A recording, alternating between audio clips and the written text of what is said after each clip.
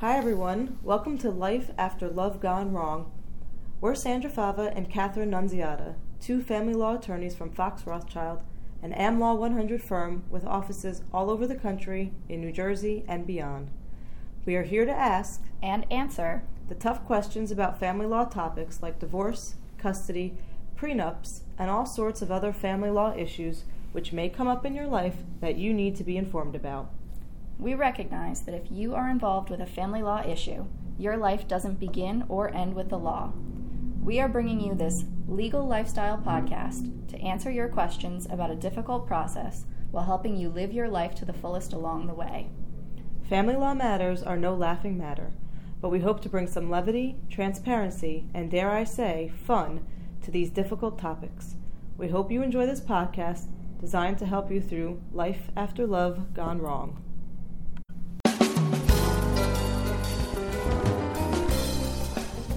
Hi everyone, welcome back, and thanks for tuning in to the Life After Love Gone Wrong podcast. Today we're talking about your most precious asset in a divorce, your children. Some divorces become acrimonious over money, but there is nothing more valuable than ensuring the safety and well-being of your children. In a perfect world, you and your spouse are in agreement about what is in your children's best interests when it comes to custody and parenting time. The harsh reality is that for many families, this is not the case. For some people, this might be the root cause of the divorce. If you have a spouse who has a substance abuse problem or anger issues, or has made some questionable parenting decisions in the past, this may be the very reason you are getting divorced. If your spouse does not accept these flaws and wants to fight you for custody, you can end up in a long and expensive custody battle. For others, they end up in a custody battle because one or both parents let the emotionality of the divorce take over, and they end up using custody as a weapon to get back at the other parent or as leverage in other aspects of the divorce. Even more unfortunate, some people use custody to manipulate their child support obligations. To the extent a custody battle can be avoided, it is always easier on the parents to come to some arrangement and move on. Unfortunately, that isn't possible for all families going through a divorce, and if you're facing this situation, we are here to answer your questions. Okay, so let's go through some basics. I think everyone is familiar with the term custody, but it's a little bit more nuanced than that, and not always easy to understand. In New Jersey, there are two components to custody: legal custody and residential custody, which is also sometimes called physical custody. Legal custody is the authority to make decisions related to your child's upbringing. When you have legal custody, you get a say in where your child goes to school, whether they grow up with religion, which religion that is, and how they get medical care. If you have joint legal custody with your spouse, you have to share the decision-making power when it comes to major life events. We can tell you from experience that it is exceptionally rare for a court to take away legal custody from a parent, even if residential custody is imbalanced or one-sided. The public policy favors both parents being involved in a child's life and having a say in major decisions. Unless your spouse is severely unfit, and we're talking felons and severe drug addicts, in all likelihood, you will share legal custody with your spouse after a divorce. Physical or residential custody is less black and white. In New Jersey, you can have sole custody or shared custody with your spouse. In most cases, one parent is designated the parent of primary residence, as the parent who exercises more parenting time than the other. In the legal system, this is often abbreviated to PPR. The other parent is designated as the parent of alternate residence, or PAR. In cases in which the parents exercise equal parenting time, there may or may not be a designation of PPR and PAR.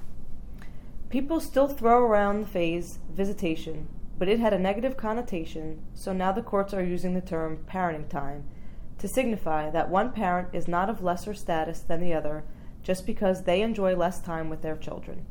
So in the context of custody and parenting time, these are the phrases you'll hear the lawyers and judges use when discussing these issues. In a best-case scenario, you and your spouse can come to an agreement on legal and residential custody. You'll have to decide who is PPR, what the regular parenting time schedule will be, and also set up a holiday and vacation schedule.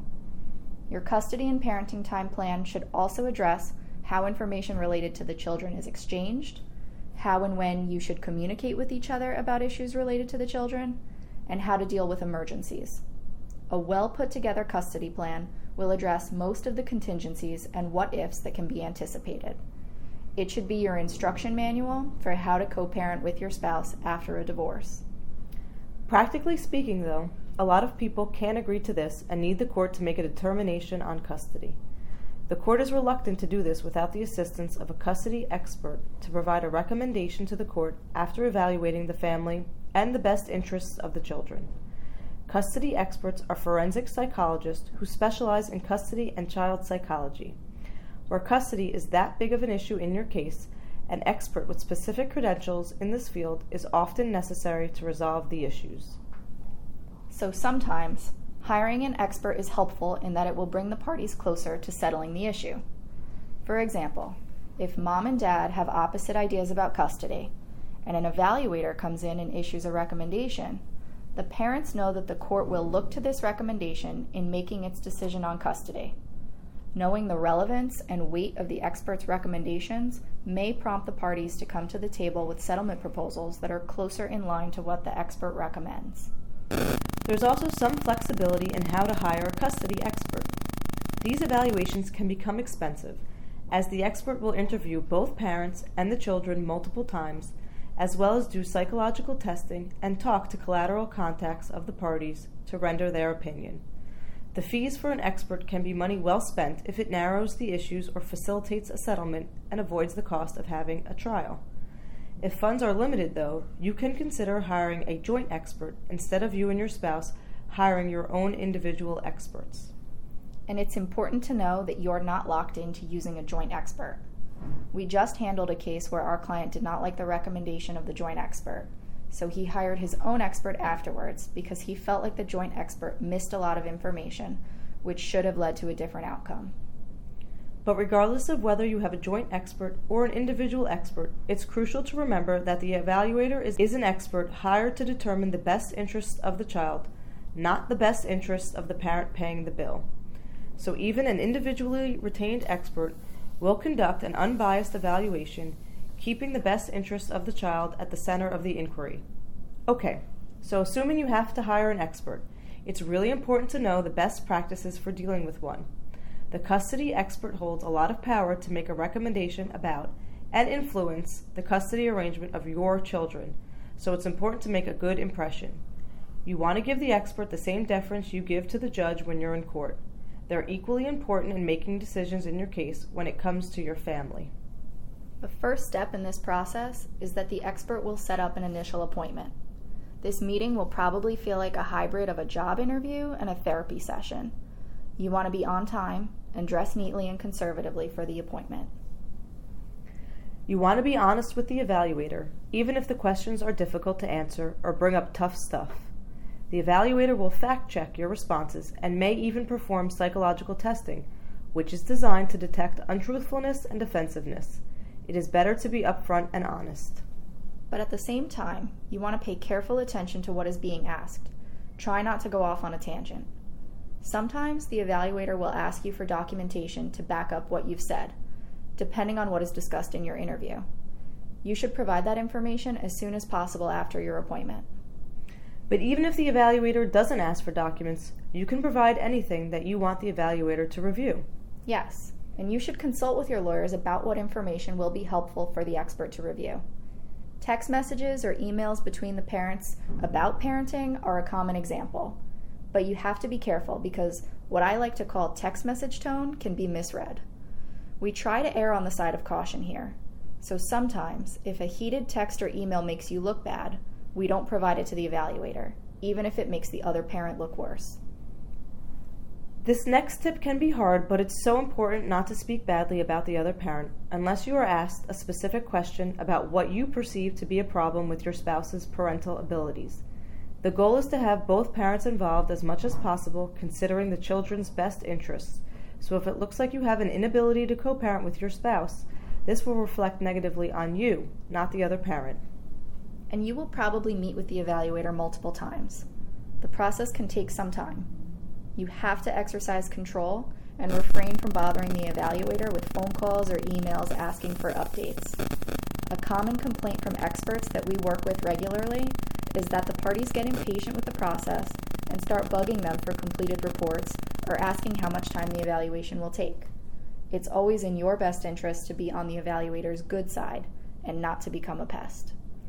The evaluator will ask you for collateral contacts or people in your life who you'd like the evaluator to speak with about your capabilities and fitness as a parent.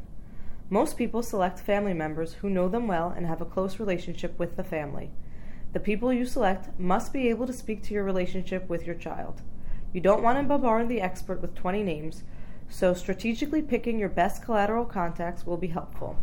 It is also helpful to have non-family members who can't be perceived as biased because they're family, who can speak to your abilities as a parent. Babysitters, daycare providers, coaches, etc. are all good candidates. And speaking of other people, what if you have a new spouse or a partner in the picture? Should you get them involved in the process? Well, that depends. The last thing you want is a perception that you are trying to replace your spouse with a new parent for your child. New spouses or partners also have a tendency to talk smack about your ex, which may reflect poorly on you. We had a case where our client encouraged her son to call her new husband Dad, and our judge got very upset by that, stressing that it was important for the child to preserve titles like Mom and Dad for his biological parents. While our client was trying to integrate her family, it totally backfired by looking like she wanted to cut her son's father out of his life. On the other hand, when you have a new spouse or a longtime partner, their presence in your child's life is undeniable. If this person has daily contact with your child, the evaluator will almost definitely want to speak with them. This is something you should discuss with your attorney because it depends on the unique circumstances of your family. One of the last pieces to most custody evaluations is a home visit, where the expert can observe you and your child interact in a natural setting. Sometimes they just do this with an office visit instead of coming to your home, but honestly it depends on where you live and whether your, quote, home life is questioned by the other parent. Either way, it is unavoidable that your child will meet the expert. Hopefully this is the only involvement your child has with the actual divorce case or custody battle, but it's important to prepare your child so that they know what to expect. How you handle this will depend on how old your child is. Regardless of age, the most important thing is not to coach your child on what to say. This is easy for the evaluators to spot, and it will probably be held against you. Okay, this episode was short and sweet, but that makes it no less important of a topic. The top 3 takeaways from this episode are: number 1, try to work custody out with your spouse amicably. It is much more desirable than having a custody dispute. But if you really need to protect your children and their best interests are at risk, you have to talk to your lawyer about getting a custody evaluation performed. Number 2, treat the evaluator with the same deference as you would a judge. Respect their time, be courteous, and be honest. And number 3, save the trash talk about your spouse for dinner with your friends. It will never make you look good to speak poorly about the other parent to a custody evaluator. They are looking to maximize time with both parents and want to see good co-parenting. Remember that a custody evaluation is not a character attack on your spouse. It's an inquiry into what is best for your children. We hope you enjoyed this episode of Life After Love Gone Wrong. If you want to hear more or have a topic that you'd like us to address, please email us at lifeafterlovepodcast@foxrothschild.com. Next time, we'll have a special guest on our show to give us the step-parent perspective on divorce and blended families. Please tune in. Until then, we're Sandra and Catherine, here to help you through Life After Love Gone Wrong.